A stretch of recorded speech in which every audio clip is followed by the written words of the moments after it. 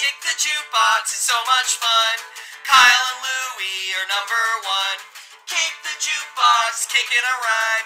Talking about music all the time. Oh yeah!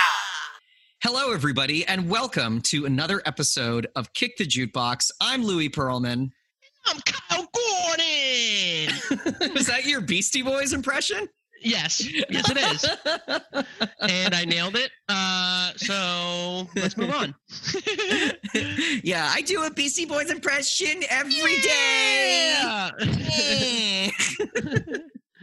This is Kick the Jukebox. This is your favorite musicology podcast where we deep dive into an album of the week. And if you haven't guessed, this week we're doing a deep dive into the classic Paul Anka album. No, we are not. We're doing Beastie Boys Paul's Boutique this week. This podcast is also an exploration of our evolving taste in music and our friendship. You can rate and review us on a podcatcher of your choice if you like what we are doing. Kyle, talking about exploring our friendship, how are you? What's going on? I am great. Thank you for asking, Louie. I've had a nice week. This was week one of, or was it week two? Of unemployment for you? Of unemployment, It was week two because I'm keeping track via us doing this podcast together. Yes. So this is week two of unemployment, and it was pretty fun. And I started reading a new book.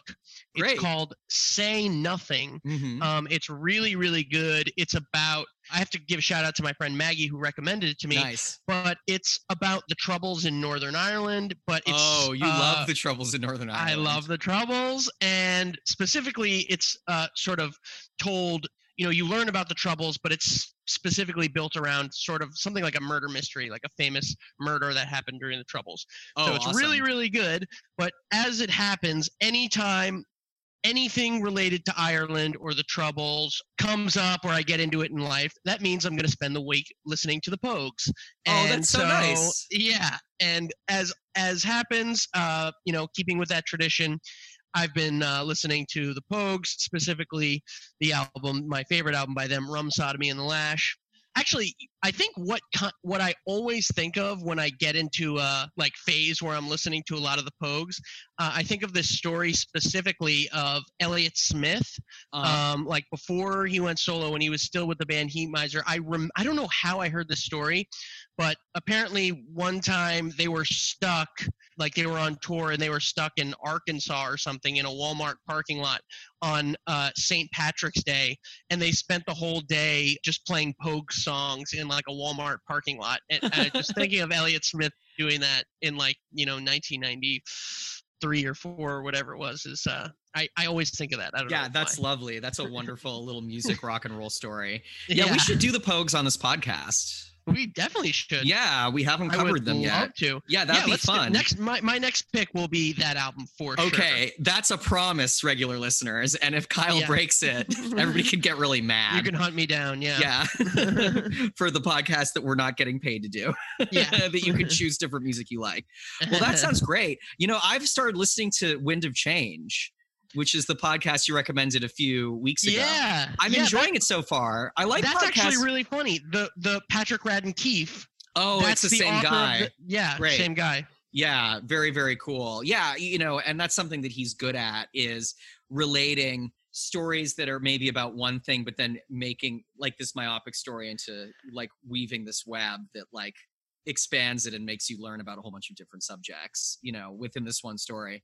Yeah, explaining complex and sometimes a bit difficult to parse, larger political or social concepts, especially the Troubles, right?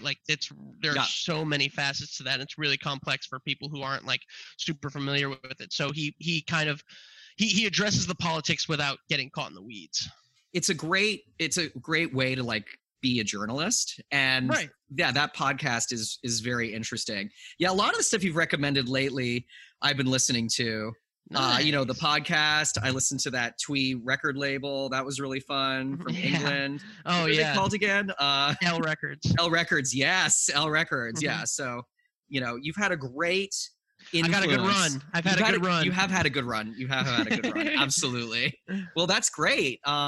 I love that you're listening to the Pogues this week. I love it. Nice. And Louis, what have you been listening to? Oh, okay. Well, I have a thing to tell you about that I think you're going to find really funny. I'm excited. Do you know about this? There's a website that I discovered this week that I want to talk about that is called rave.dj. Do you know about this? Never heard of it. It's really strange.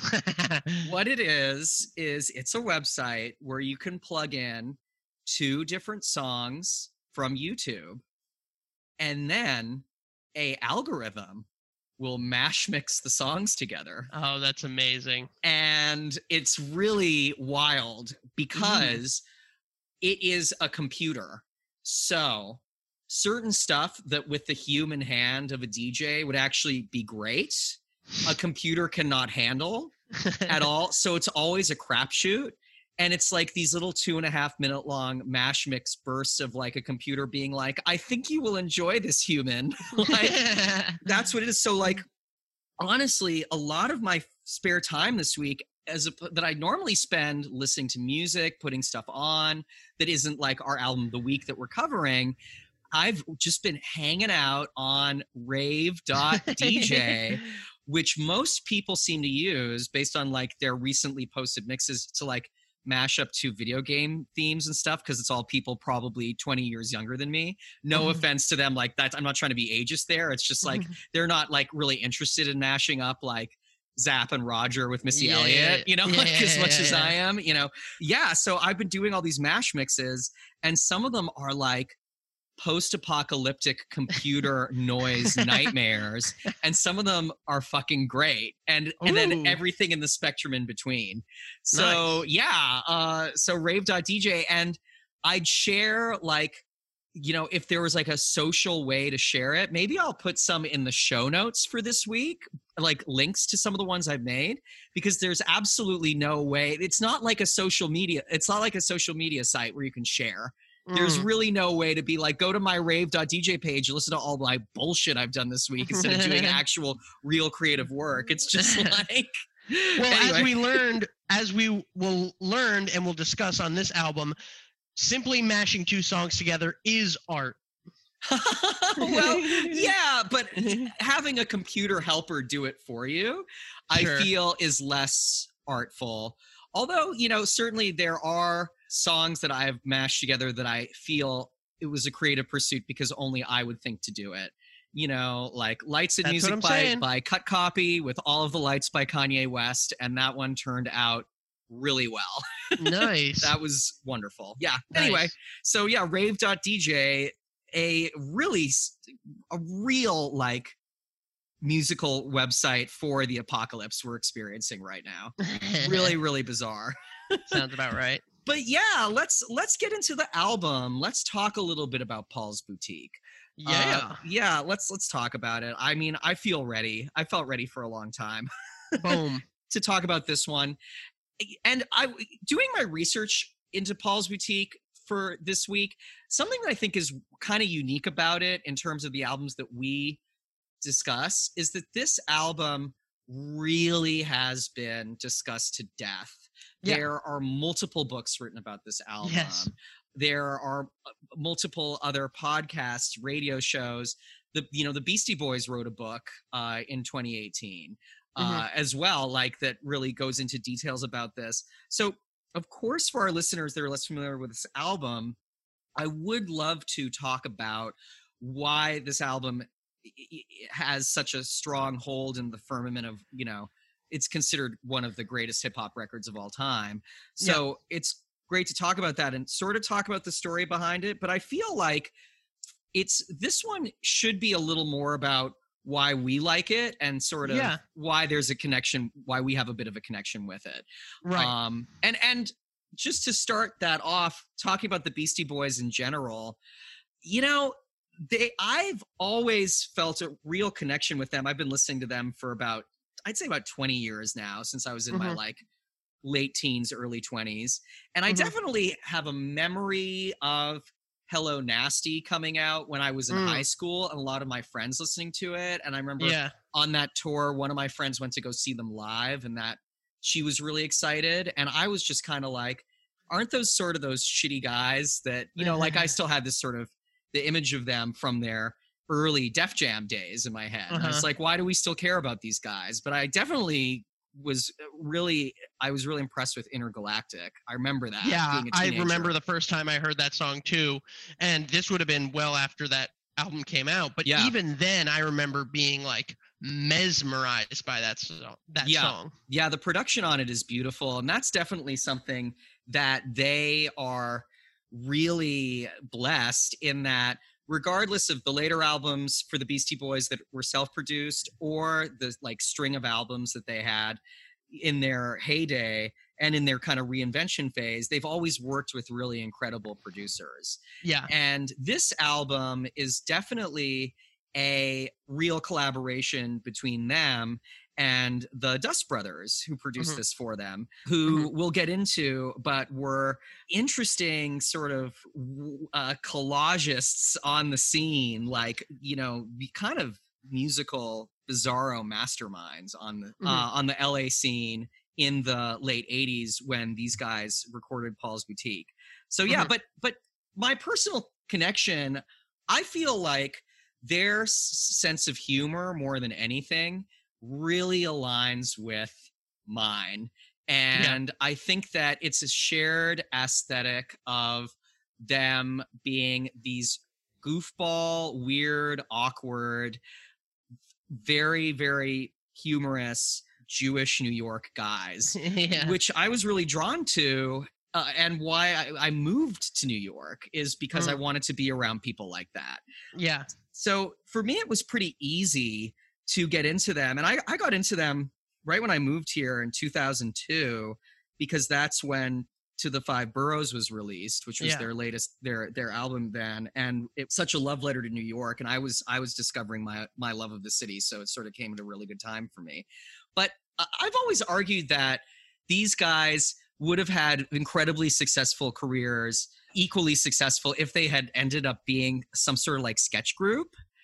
Yeah, probably. Yeah. Right? Yeah. Like there's something about that vibe about them that it seems like they're really coming from a comedic place with everything that they do.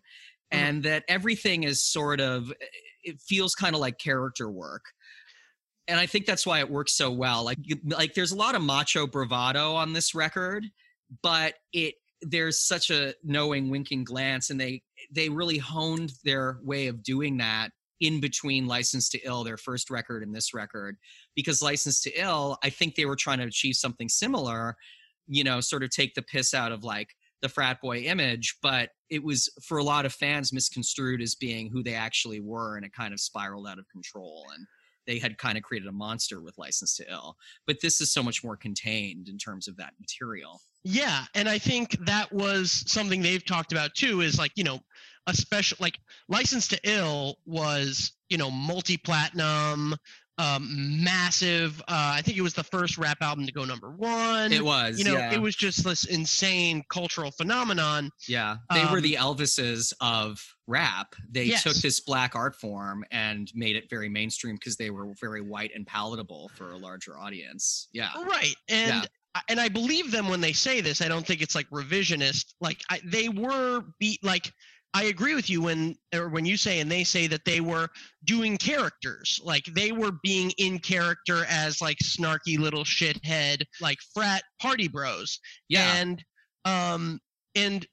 And that it was a character, and they were making fun of those people. And I think it's clear because, first of all, they were punks, you know, famously before they were a hip hop group. So, and they've mentioned it too, is like they didn't even really know, like they grew up in Manhattan, like the preppy party bros that they were making fun of, like they wouldn't have even met those people. Like they're not associated with Manhattan or New York, especially not in the 80s. So I think they were kind of making fun of this like 80s frat Reagan-y bro. Yes.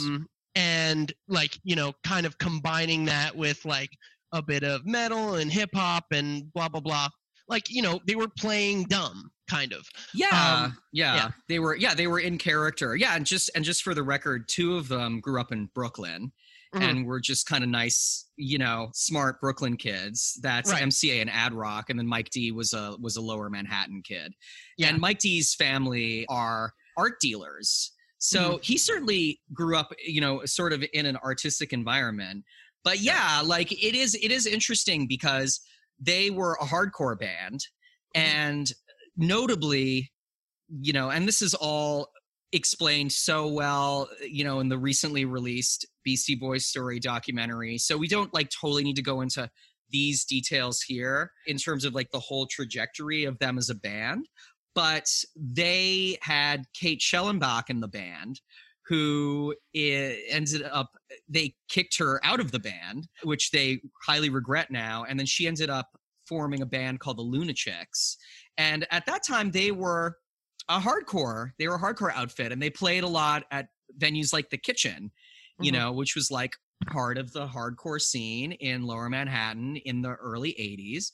But they became really in love with hip hop, as did a lot of kids who were growing up in New York. So they decided to start doing half hardcore shows, half hip hop shows, and they would read their lyrics off of little slips of paper. There's footage of them doing that. And it's kind of amazing to see the trajectory. That's like, we're talking like 84 or so to 89. And the amount of time that they had put into rapping and what is accomplished lyrically and in their delivery on Paul's Boutique, which is just like such a tour de force when it just comes to like, the actual art of rapping is really incredible. And it's a really amazing leap for them to make in that period of time. It was such a formative amount of time. And it definitely has to do with the amount that they were touring, because Def Jam had them on the road constantly touring under License to Ill, which probably made them really, really, really proficient live when they weren't trash during shows, or when shows didn't get shut down early because the kids were rioting, like what happened at a show in England that I just read about, which is like, for the Beastie Boys, I think the stupidest thing I've ever heard in my life. Like, I just can't even imagine these like fucking New York dweebs, and everybody's like, all right, let's just dismantle society. You know what I mean? Like this isn't a Black Flag show here. Like, right, exactly. I'm just like, guys, come on. So yeah, so License to Ill, their first record, was produced by Rick Rubin. He brought the metal influence. It's considered a early rap metal album, although I feel that is doing the album actually kind of a disservice. Yeah. Because rap metal ended up becoming such a specific name for such a unlike genre, and sampling whatever, they sampled on that album, fucking Thin Lizzy or whatever, and the Beastie Boys rapping over it, I don't think totally constitutes rap metal, but it was a good representation of like the big like guitar metal sound melding with the Beastie Boys, melding with the hip hop sound. And I think a lot of that didn't age very well. Like, it sounds really dated. It's really dated, yeah, but it's also, that makes it a very lovely time capsule of the mid 80s. Yeah, like I would rather put on License to Ill than listen to any of the hair metal stuff from that era. Sure. Just because it's so much more creative. You know what I mean? Yeah, right. And it's Rick Rubin, who is in his own right very, very, very smart. Like a really interesting producer. But then after that, they were really burnt out, and they decided to take a break from hanging out with each other for a while, which makes perfect sense for three men who had just been like young men who had just spent like the last like 3 years of their lives like 24/7 together. Yeah. But they all decided to relocate to LA just to like take a break from being in New York and really just kind of have some time to themselves. And while they were there, they didn't really know if they were gonna record anything more together, and they just didn't have a direction. And they also were contemplating at the time breaking their record contract with Def Jam, because they owed Def Jam several other albums at this time, but they didn't want to work with them anymore because Def Jam were not paying them properly and they were not treating them well as well. And Def Jam sort of saw them as a novelty, as Right. did the rest of, everybody else saw them as sort of this, oh, look at the funny white rappers, Right. So when they were taking a break, and then the three of them went to go hang out with the Dust Brothers.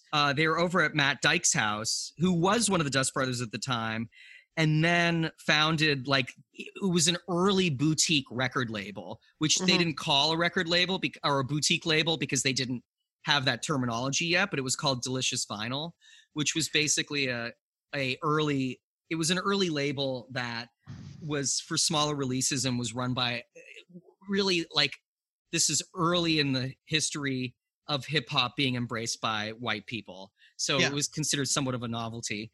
So With one of the all-time great record label logos of all time. Oh, you know what? I don't know the record. Explain it. Tell it for our listeners. Oh, it's Explain so cool. It. It's just you probably would recognize it, but it's just an image of this. It's a cartoon image of this guy taking a bite out of a record label or out of a record, like a vinyl record, and it's so cool. That's wonderful. And you also know who they signed with for larger distribution later, because it fits into the story of Kick the Jukebox. I don't know. Can you guess who had their finger on the pulse and decided to distribute Delicious Vinyl stuff to, like, fucking everybody? Chris David Blackwell Byrne? from Island Records, baby. That makes sense. That makes perfect sense. Another big guy in the story of all the music that we like together. Yes, indeed. So they were over at Matt Dyke's house, and they were playing for the Beastie Boys some of their tracks, which were massively sampled audio collages, beat matched together. And they were sort of like cunningly doing it because they liked the Beastie Boys and they wanted to work with them. But what they were kind of expecting was for the Beastie Boys to be like, all right, let's start working with you and we'll work on some simplified tracks together that we can rap over. And instead the Beastie Boys were like, we want to rap over this.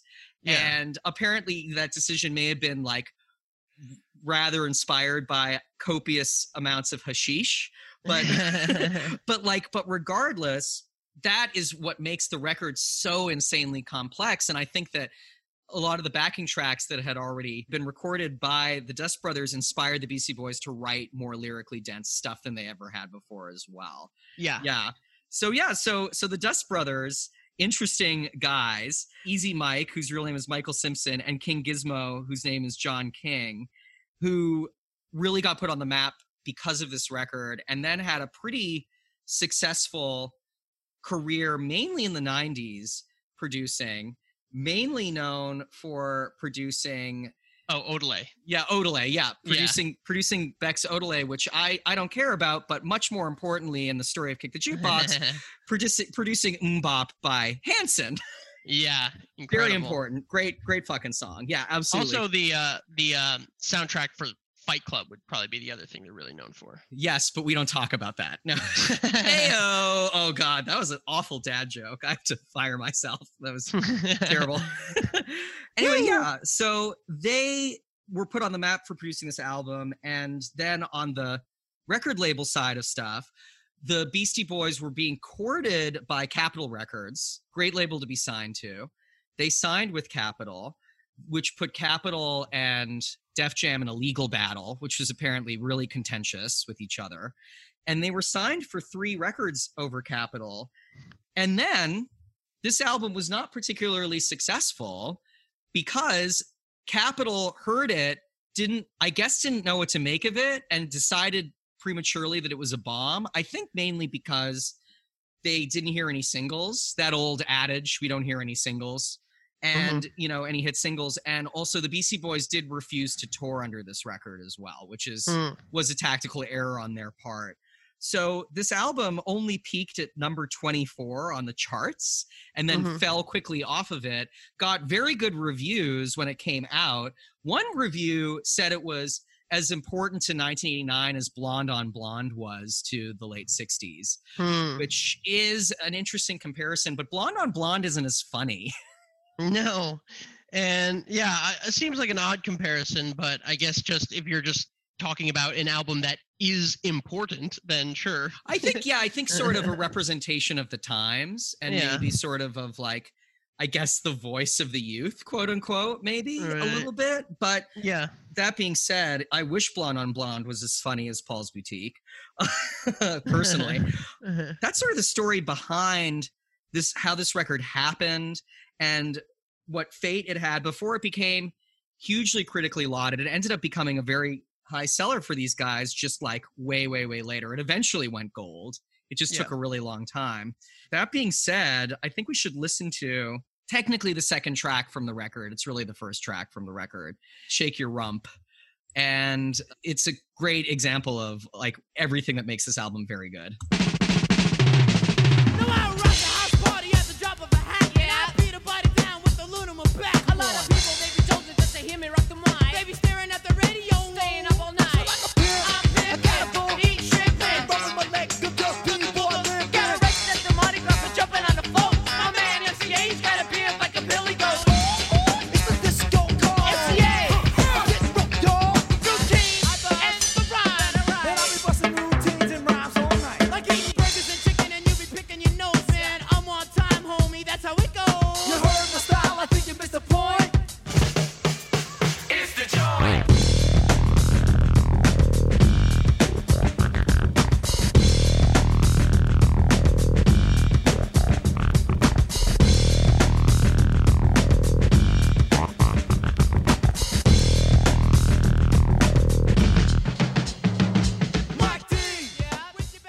We just ended there with Mike D coming back from the dead.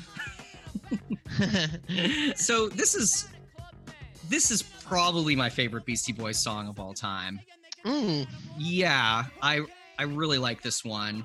Do you have a favorite? Do you have a favorite of all time, do you think? Favorite it doesn't need to be from this record. Beastie Boys. I think like maybe Intergalactic, but also I do think Hey Ladies, the song I'm going to talk about later, is one of my favorites too. Yeah, Hey Ladies is amazing, and Intergalactic is amazing too. Most of them are pretty great. So this one, the backing track of it was pretty much complete, and they played it for them while they were all stoned. And this was sort of the track that made them think that an album like this could work with this many samples. Then they recorded this as a demo, and they played it for Capitol, and it's what got them signed to Capitol as well, this song. So it's interesting because Capitol clearly heard single potential in this song when they got signed, when that negotiation was going on, but then something failed to materialize, and it just wasn't. Yeah, Capitol released this as a single, and it just they didn't publicize it, and it went nowhere. The song is really fun. It's up tempo. The chorus is "Shake Your Rump." Come on. But also like apparently they kind of finessed Capitol, and essentially they were saying, we're going to give you Fight for Your Right, License to Ill Part 2. Yes. And you could see how listening to this is like, oh, this sounds really different and cool, but essentially we're going to get License to Ill for 1989. Yes. And it's going to be all funky party jams, which there are, but it's not by any means License to Ill Part 2. That is a really good point. Yeah, no, you're right. You're right, Kyle. Absolutely. Like, it's like this album is super, super fun in retrospect, and there is a lot on it that is upbeat, but it is quite conceptual in the way it's laid out. It's really dense in the amount of lyrical content and, of course, the amount of sample content. And it's a album you really have to sit down and listen to. Yeah. You know, you really have to listen to it a few times to get it, man. Yeah, I think it's just so reference heavy. I think that's the whole thing about this, is that it's really, and it's laden with references both in the samples and lyrically. And it's kind of, you know, I've heard it's kind of been said, but it's so true that like this is like an album for pop culture nerds, whereas the first album was explicitly, they were being in character, but you know, the people who embraced it were like, let's put this on and beat up nerds. Yes, that is correct. It is. It's a real 180. Yeah. In terms of the content, and that is something that the humor flips as well, and they do end up just packing the pop culture references dense in a way that we hadn't seen a lot in music before this point. Right. And it was a album for a new generation of people who were more pop culturally literate, and also like people who had been raised on like a reappropriation culture and like a DIY and a recycling culture as well. This is coming out of early hip hop, which was very much that, and early punk, which was that as well. This is such a great melding of all that, of all of those influences. Or in this song, just to comment on it, because it's so fun, my favorite references in this are, there's that line, like Sam the Butcher bringing Alice the Meat, who are two characters from the Brady Bunch. Yeah. But they're, it's making it sound dirty, which is great. And then right after they reference Fred Flintstone, who had probably never been referenced in a hip hop song before that point. And then on the musical side, there is, like 7 different samples on this. And some of the samples are notable and I feel it's worth talking about them. But there are a lot of sources, and I'll put some of them in the show notes. There's a very good YouTube video that deconstructs all the samples of this album. There's a lot of different places to research all of the samples on this album. And apparently, Dust Brothers claim there's between 100 and 300 samples. Some of those samples may have been so small that they didn't need to license the rights for them. But it is known that they did clear 105 samples for this album. So there's at least 105 samples on the entire album. Right. And also it needs to be said that there is no one other than the Dust Brothers that knows exactly 100% of what the samples that were used on this album. It is not yet known to the general public every single sample that was used on this album. Yeah, which is so fun and like so kind of strange and mysterious. You right. know? It's so cool. It's really, once again, we talked about this with Fear of a Black Planet, the Public Enemy album that came out at around the same time as this album. Yeah, about a year after this. Yeah, a year after this. Yeah, it was the golden age of hip hop where you could license a huge amount of samples for not a lot of money.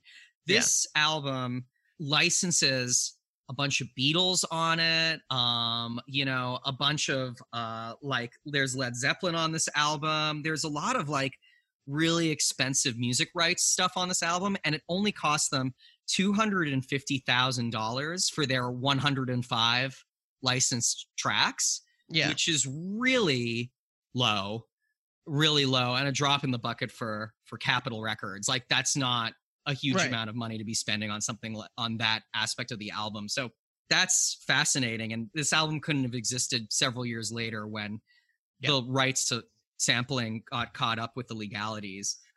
And I think it's talked a lot about how this is like kind of the apex of sampling culture, and because of the change in the law after this, an album like this could never be made because even the slightest use of any sort of sample is going to cost you, pretty much full price. But apparently at the time, the thinking about the popular conception of sampling was, if you use like a, Ice Ice Baby, or like Can't Touch This, where clearly the whole song is just you're taking Super Freak or whatever, and you're just 100% stripping out the vocals and putting a new rap over it. That was considered something that needed to be cleared. But if you're just going to take a snippet of a hi-hat from, XYZ song, that was not even considered something you needed to get cleared, whereas that would not be the case today. Anytime you use anything, you got to clear it. And just to note, because it's interesting, specifically Ice Ice Baby changed a lot of the laws when it came to that, because they did sort of a weird re-record of Under Pressure for that, and they didn't license it initially, or there was a discrepancy with the licensing and it changed the legalities of that. Which is kind of interesting. There's the famous great clip of Vanilla Ice going, their song goes Yes. dun dun dun da da dun dun, and our song goes dun dun dun da da dun dun. Yeah, what an asshole. Oh my God. You know, love that song. Don't Rip love Van Vanilla Winkle. Ice. Yeah, Rip Van Winkle. Yeah, don't love that guy. So also on this song, something that's so great about it, and I think one of the things that makes it such a good intro to the Beastie Boys in general, is that all of the verses that they have, they're kind of reintroducing themselves and who they are right now.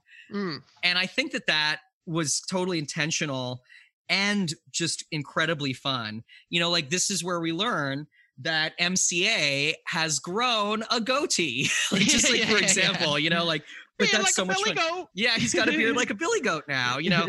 And then, you know, I love that line, you know, I'm Mike D and I'm back from the dead. And I really do feel like this is them being like, we've really come through this difficult ordeal and we're kind of back and we shed a lot of baggage and we're back in a big way, which I think is something that has really going for this album. But on this album, because they are all still quite young in their early 20s, they haven't lost a lot of that kind of like bullshit, like prankster Yes. teen bravado. Yes. And I think that this one is such a great bridge record between their more mature personas and the earlier kind of snotty, goofy frat boy Beastie Boys. Completely agree. And I think that's really showcased on a song we'll get to later, Hey Ladies. I think that is lyrically like a really a bridge song. Yes, I agree with that. Absolutely. Yeah, totally. Hey Ladies is great. It'll be the last song, so continue to listen to our podcast. So don't turn it off right now. Yeah, and just before we finish talking about Shake Your Rumpa, a few other little tiny things about it that I think are so interesting. One thing, the actual line "Shake Your Rumpa" is James Brown and Africa Bambaataa sample from their song Unity Part 2. Just very cool. Also, this is one of the first songs to take a break to feature a bong hit sound effect. Yeah. And I was watching a pretty good YouTube video about this album in advance of recording this podcast, where they note that ended up becoming a real trope of hip hop records through the 90s is bong hit sounds. Bong hit samples. Right. But it's definitely used here to its like absolute cartoonish height, I feel, in a really funny way, where we hear the bong hit and then there's like a giant like cartoon explosion sound. Yeah. It's so funny. And last but not least, something that I've always really loved about this song is at the end of it, when the three of them start screaming, and it just kind of sounds like a youthful riot. And I feel like that little portion of this song is everything that's great about punk and hip hop rolled in together in just one little moment of a song. And I think it's just like a very powerful moment. Very cool. Very cool. Anyway, that's Shake Your Rumpa. Now let's move on to The Sounds of Science, is what this song is called. And this song is, I think, my second most favorite Beastie Boys song. Interesting. It's the sound of science. The sound of science. Science. Robot-dope. The newest in new. Right up to your face and dish you. Waxing and milking all of your squares. Time and money for girls covered with honey. Till I aspire to be as cunning. Feeling a rock and roll, a B-size D-cup. Order the quarter deluxe. Why don't you wait? Come on, mine is kind of blowing like an oil projector. And you get up to get the Jimmy protector. Went to surf and work, then exploding. She woke up in the morning and her face was coated. Funny and stunning, the man on the mic. Do what you like. So just for our listeners at home, I'm going to put in a portion of the song that goes from the slower portion of the song to the more manic portion of the song, because the whole like first minute and a half of that song is a really incredible slow rap over top of When I'm 64, the sample from the Beatles from Sgt. Pepper. Yep. And there's something I think about the slow into the fast of the song that's incredibly effective. And also the way that they rap so slowly and so precisely, I think is just, there is something about it that feels like they've become master craftsmen by this point in being able to really interpret a beat and do something very interesting with it. Yeah, absolutely. And I think also it's like a statement song because like every song up to this point is experimental and indicative of this like sound collage style in their own way. But to, you know, hip hop is meant to be like 90 BPM, 100 BPM, and they are like slowing it way down below. Good point. And, you know, I think it's just like a statement saying like, we're experimenting. We're seeing if we can get away with just like slowing this way the fuck down. And then also it is a statement because it samples 7 different Beatles songs. Right. Yeah, which is, and then it samples, there's a few other samples in it as well, you know, just in case 7 different Beatles songs weren't enough. But it samples, or no, I apologize. It samples 5 different Beatles songs, and there's 2 other Beatles samples on the record as well.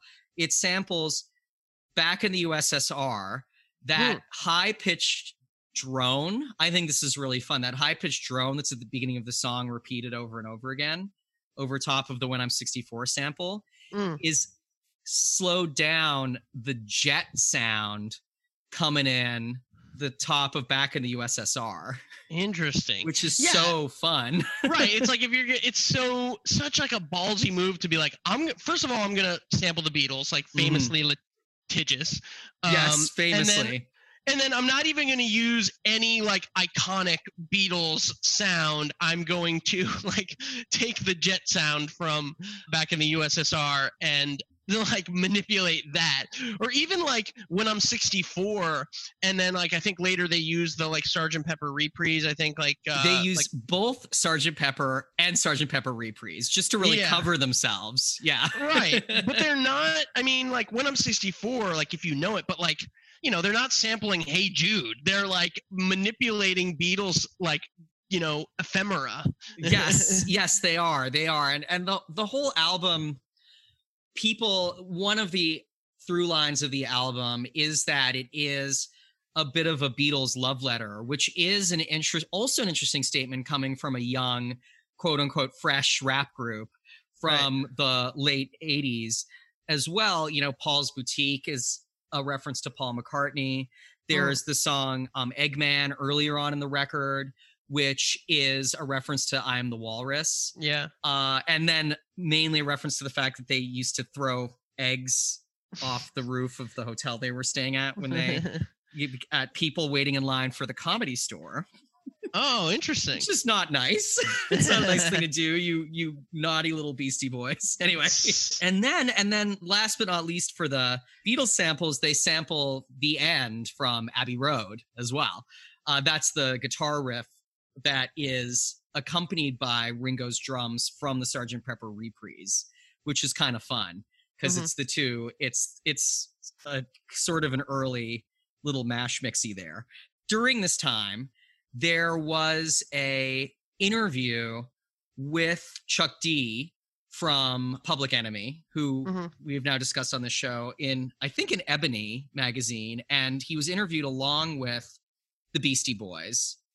And he says on the record, it is a well-known secret in the Black hip hop community that the Beastie Boys on Paul Boutique kind of beat us and had the best beats. Yes. And then they go on that interview to ask Mike D specifically about, did you guys get in trouble for using so many Beatles samples?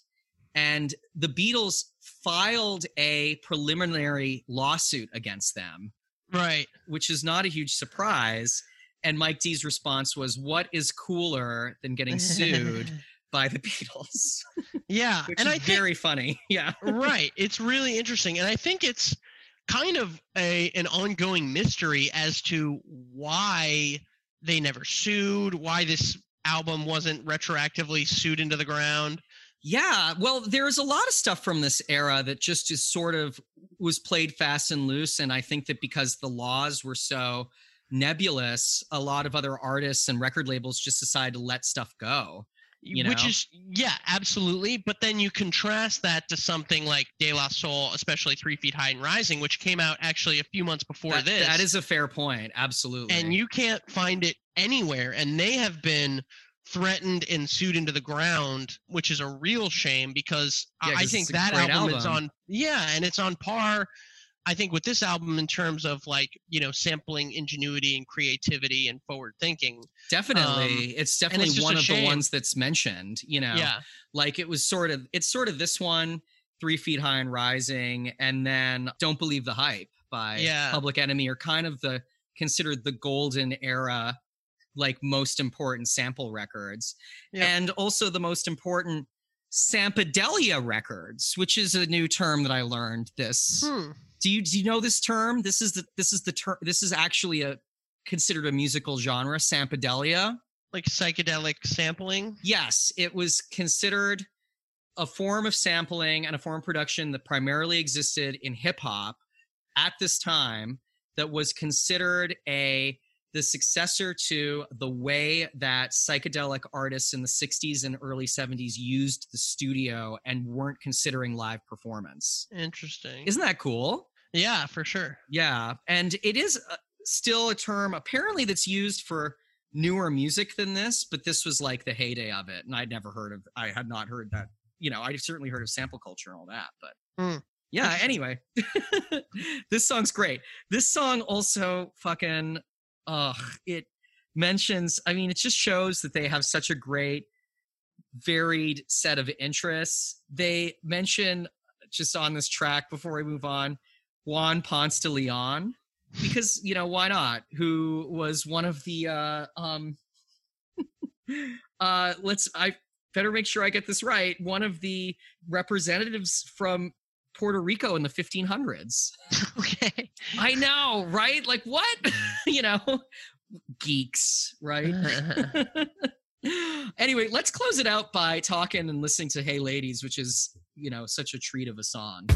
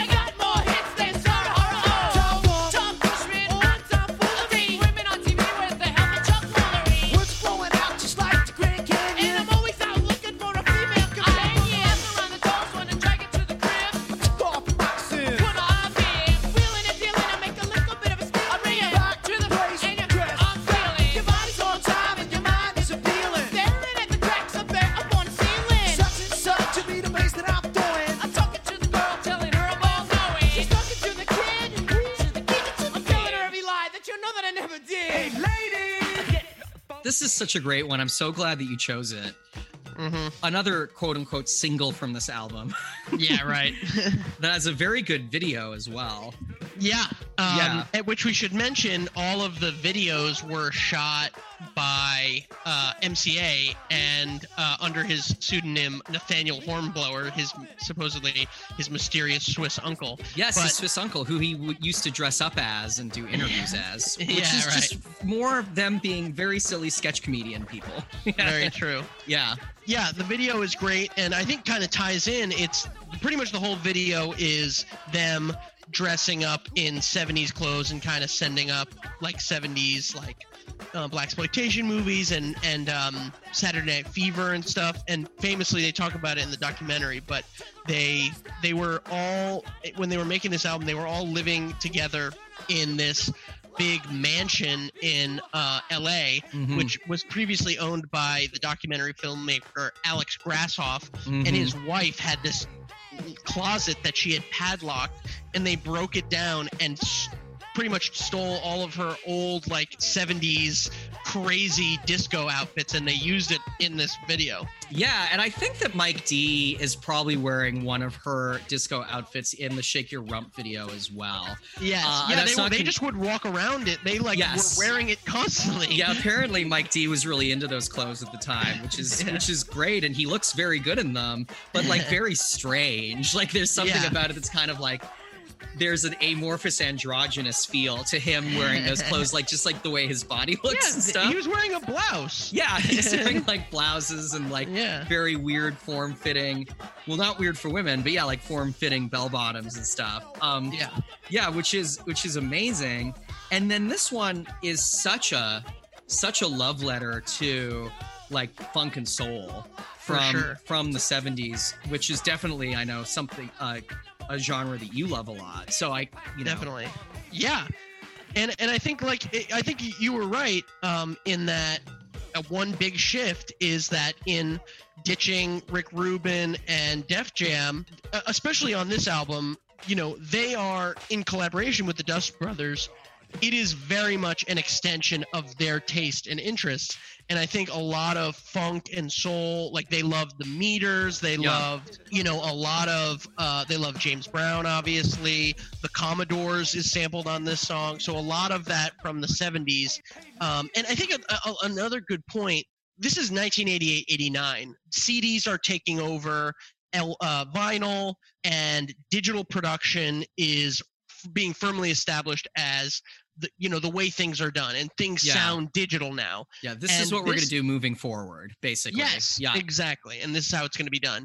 But this song, even though it's digital in that they're using digital technology, they are sampling, like it sounds so analog because they are sampling all these old super analog sounds from the 60s and 70s. And mixing with tape, which I think is really important as well. Very true. This does sound like a tape spliced sampled album as opposed to what came later. Very true. Like this is way more complicated than it, but it owes more to the sounds of like an early tape sampler like Starsky than it does to like later guys that had like really who did great work but used like more sampling devices and pads and that kind of stuff in order to queue up their samples and all that kind of stuff. Yeah, very true. Yeah, and it's just a bop. And I think lyrically too, this song Hey Ladies, it's a bridge to from their early stuff, which was like frat rock, famously the song Girls, when people talk about them being like dumb misogynistic idiot kids, they think of that song. And there's some of that here. Don't get me wrong. Like, there's a lot of that on this record. Yeah. Yeah, exactly. Mm-hmm. And particularly this song, but like, they are taking that persona and molding it and morphing it, and it's fun. Guys are chasing around girls song is really fun. Yeah, I agree with that. And also it's definitely an album where you can hear them beginning to deal with more complicated themes, but them really figuring out how to do it too. Yeah. You know what I mean? Yeah. Like it's like, because there's a lot of stuff on this record that later on, this is one of the albums that later on they were like, we do not believe this about women anymore. Like, this one doesn't fall into the enlightened Beastie Boys period. No. Yeah. But it is definitely, you can tell that it's an attempt and knowing, I think that like definitely retroactively knowing what they became does help this record in terms of its like misogynistic content. They do become these like really interesting woke guys who are really socially involved, Yeah. And I really do feel like if they hadn't made that step towards that sort of being mature, we wouldn't still be talking about them. I think it's the full evolution that makes the story so interesting, and this is just sort of that chapter in it, Definitely. But that being said, I do like where they're at here more for an album to listen to than like the slightly later stuff. And not all of it was like this, but a little later on, I do feel like they got a little too into, like their song Gratitude. Do you know that song? Or It's Nice to Be Alive? These are like they're really well wrapped, but they're just a little too like kind of soft in sentiment. For me, I feel like there is something that there's an urgency to the earlier stuff that is what makes them so brilliant. Yeah. Right. Yeah. And I think like these three guys, it's like a combination of like, I mean, a lot of it is just watching three friends. There's nothing better than watching people have fun, and you're listening and watching them have fun.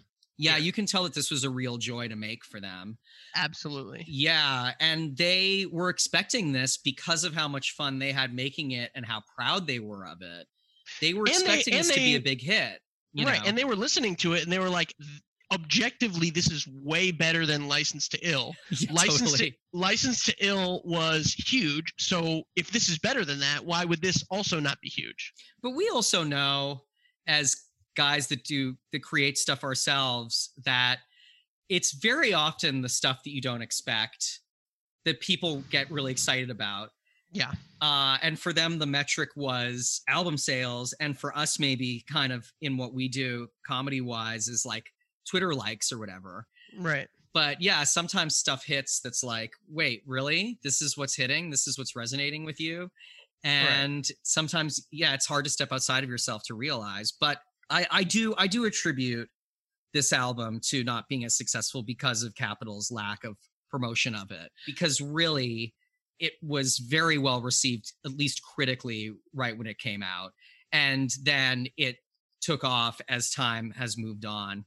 And rightfully so. It's a beautiful record. The only thing that this one doesn't have that their last album has, Hot Sauce Committee Part 2, that makes me just want to recommend it in closing, is Hot Sauce Committee Part 2 has like 50 more Curb Your Enthusiasm references, which this album does not have any of, because Curb Your Enthusiasm had not come out yet. But it's a real treat to hear how many times they can rap about Curb Your Enthusiasm on an album, on that last one. That's great. Yeah. Yeah. I don't know if you knew that, but it's so funny if you just listen for specifically the Curb Your Enthusiasm references on that last album. It's very, very funny. I'll have to dig in. Yeah, as a Larry David fan. Well, what a treat. Any closing words about this guy? What do you think? I mean, it's just a blast. It's a really fun album, and it's fun. It works if you just want to put it on at a party. And it also works if you want to sit down with it and try to dissect the album lyrically and, pick out the samples. It's just like it's just fun to do. Yeah, no, I agree. I think you're totally right about that. Also, yeah, one more thing in closing for me that I want to mention about this album is the end of it is like 9 very short tracks that are all put together called B-Boy Bolognese. Just because we haven't talked about it yet. And it's sort of like a cinematic rapping retelling of their like youth in Brooklyn and in New York. Mm-hmm. And I want to mention it because whenever we get to it on the record, I get mad because I'm like, I don't need this. This is too conceptual for me. And then I always end up really enjoying it. Like halfway through, I'm like, I love this. This is amazing. Yeah, because you forget that kind of the whole album is something of like a conceptual collage. And then, B-Boy Bouillabaisse just kind of condenses it down. That's right. It's bouillabaisse. It's a bouillabaisse. It's not a bouillabaisse. It's a bouillabaisse. Yeah. But yeah, it just, it kind of takes that concept and then just puts it on steroids. Yeah, that is a really good point. And also the Dust Brothers during that segment are like cramming in even more samples that are on the rest of the album as well. So it's an interesting way to end the record. Yeah. And for me, I agree. This is a really cool, functional, multi-purpose record. Absolutely. And something about it that is great is it is great all the way through. Like you said, it's great at a party. Also, multiple tracks from this, depending on what you're constructing, is so good for playlists and for mixes as well. It's just so much of it works on its own and then works as a larger part of a whole. It's a really good piece of work. Kudos to you, Beastie Boys. Well done. Yes, well done. I always have personal stories. I have 2 for this band that are so fun. I went to summer camp with one of Adam Horowitz's cousins, AJ Horowitz, who was a total goof. And Joe Kroger, our old pal who we had on the show to discuss Fountains of Wayne, was Mike D's, nannied for Mike D's children for many years. And the kids were over at our apartment at one point, and then I was like a topic of discussion in their household fairly often, which I think is so weird. And I never met him. I never met Mike D, but there's one story that I think you'll find really funny. It was during the Vancouver Olympics, and Devo was playing. Yeah. A live show at the Vancouver Olympics. And Joe and I decided we were going to watch it together. And it actually started at midnight New York time because Vancouver is 3 hours behind. So Mike D had just gotten home and she was trying to make her way back in time. She was like, listen, I got to go because Louie and I are going to watch this Devo show. And Mike was confused. And he was like, well, I like Devo.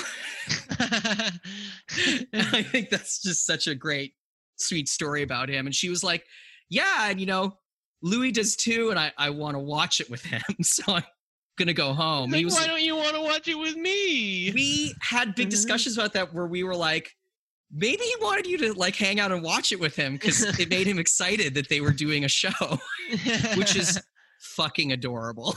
That's awesome. That's the closing. Mike D also likes Devo, as do we. So, amen.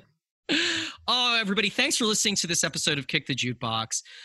It's always so much fun to discuss stuff with you, Kyle. Thank you so much. What a treat. Likewise. Yeah. And like I said before, you can rate and review us on any podcatcher of your choice.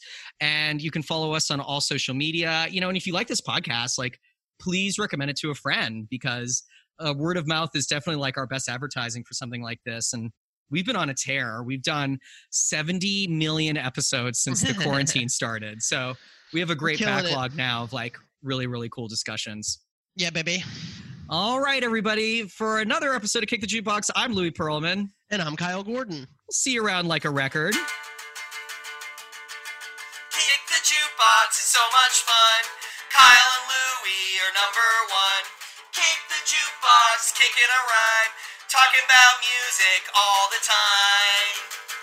Oh yeah!